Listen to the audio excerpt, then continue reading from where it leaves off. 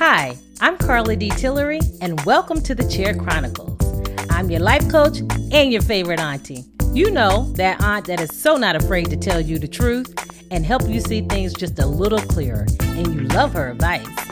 Well, as a certified life coach with over 2 decades of experience, I'm very passionate about helping you find your happiness. So pull up a chair and let's have a talk.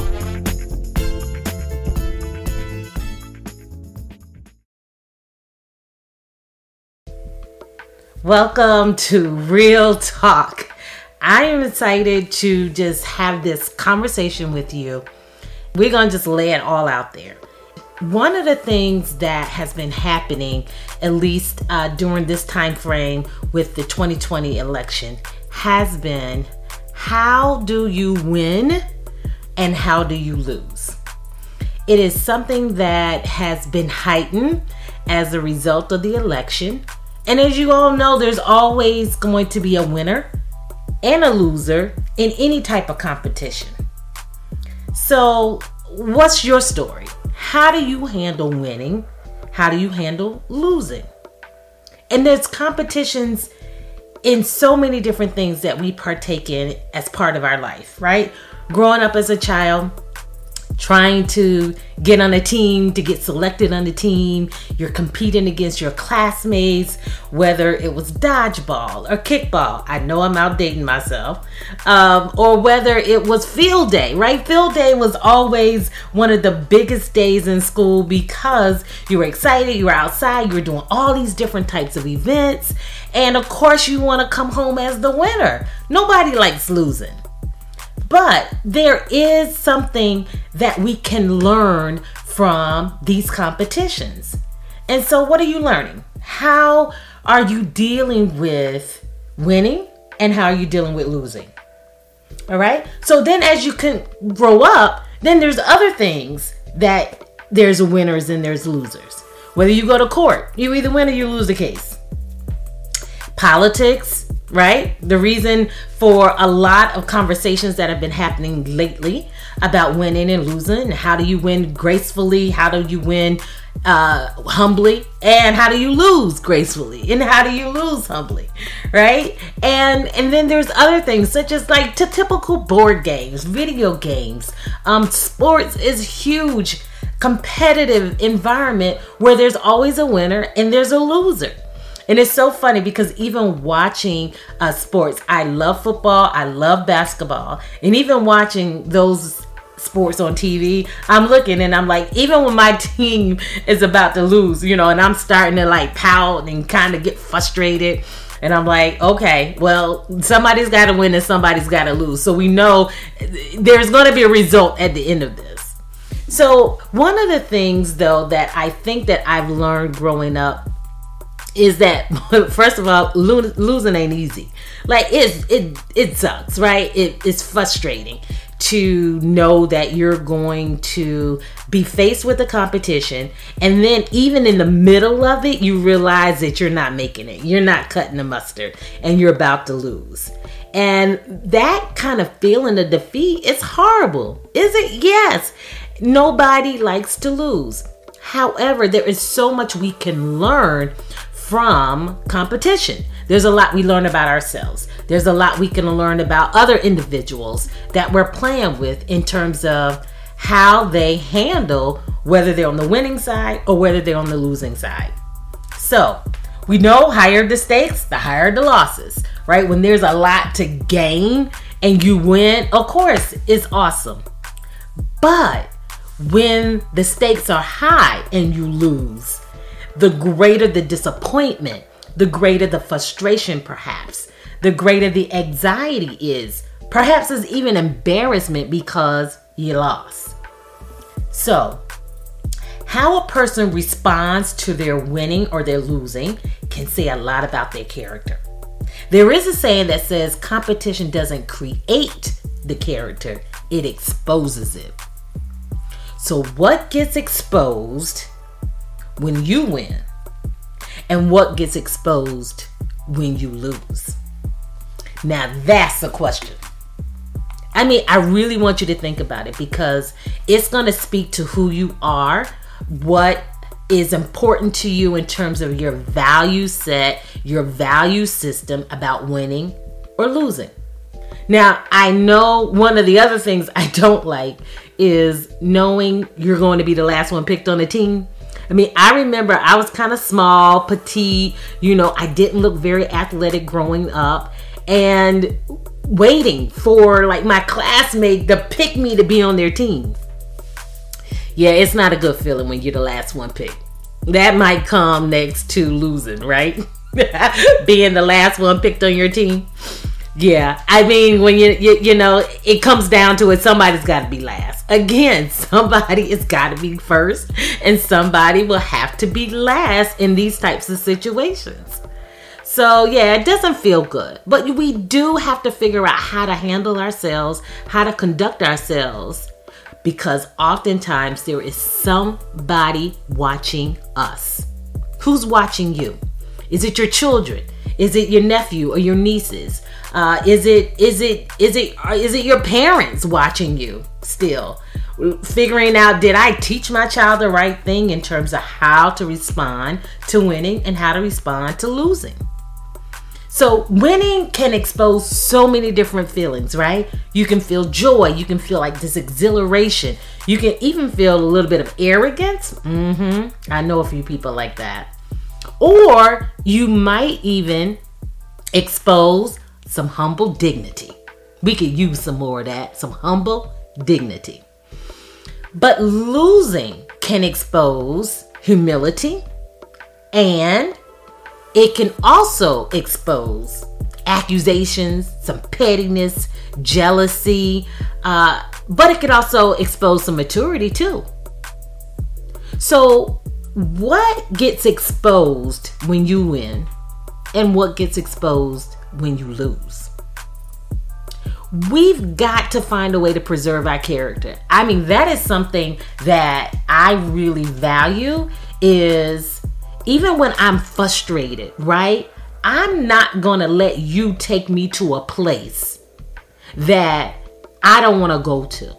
I'm not going to let losing take me to a place where it brings me out of my character, because I want to try to do the right thing. I want to try to treat people right. I want to try to treat people the way I want to be treated.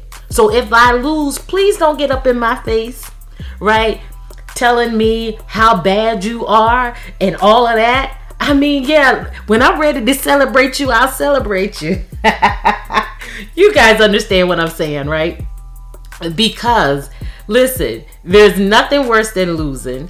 And how do you want to be treated when you lose? Do you want somebody to say, good job, good work, keep at it, you're a great competitor? Do you want that? Or do you want somebody to be, all in your face talking about how bad they beat you and how terrible you were? I mean, sometimes you joke around with your family and friends, of course, but there are some serious competitions where you really want to watch how you conduct yourself, particularly if you win. Are you humble about it? I mean, are you arrogant and boastful? Or are you just like, you know what, let me take this win, I'm excited, but you know what, I'm ready for the next. I'm ready for the next competition. I'm ready for my next event. And you can still celebrate and sit in it, enjoy it, and settle in that. But you do want to show some maturity when it comes to how you handle your competition. That's what I say. I remember, just raising our two sons who were in sports every single season. There was always something, whether it was basketball, football, lacrosse, track and field, wrestling. I mean, my husband and I, we just said, you know what, it was something our kids wanted to do. We were very active with them in all of the extracurricular activities that they were involved with. So of course, you're going to watch them go through winning seasons and also some losing seasons. And we had to do more talking with them, of course, during the losing season, right? Because sometimes they would get in this moment where they didn't want to talk. They wanted to be left alone. They wanted to deal with what they were feeling, whether it was frustration that they lost, whether it was embarrassment, whether it was maybe they were angry. And so it can stir up all of these different emotions. That is reality. That's human nature. But we must learn how to grow from that. We've got to learn, okay, when I'm losing, right? How do I still conduct myself? At the end of the day, and I end up losing the game, am I going to shake my competitor's hand? And am I going to say, good job, great event, or great sport, or great whatever they say, right? Because I ain't played basketball. I don't know what they be saying when they be, slapping the hands when they have to line up. I don't know what they say. Sometimes I don't think they're saying anything. But it's sportsmanship, right? To do something to congratulate them. So we've got to think about that, right? How do we entreat the person that won against us? And the funny thing is, like I said, we do more talking when they lose, trying to get them out of that kind of funk where you're just like, frustrated. You don't want to do anything. Some people stop eating. Some people don't sleep well.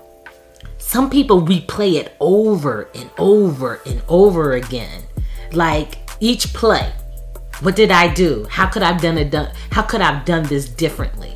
So yeah, losing certainly brings a lot more to it than I think winning. When you win, you're excited. You want to celebrate. Nobody probably has a problem eating when it comes to celebrating, right? That's one of the forms of celebration, right? Get with your family, you get with your friends, and you celebrate the big win. But I also know that the competitions really give you a lot. They give you discipline. They help hone in on your character.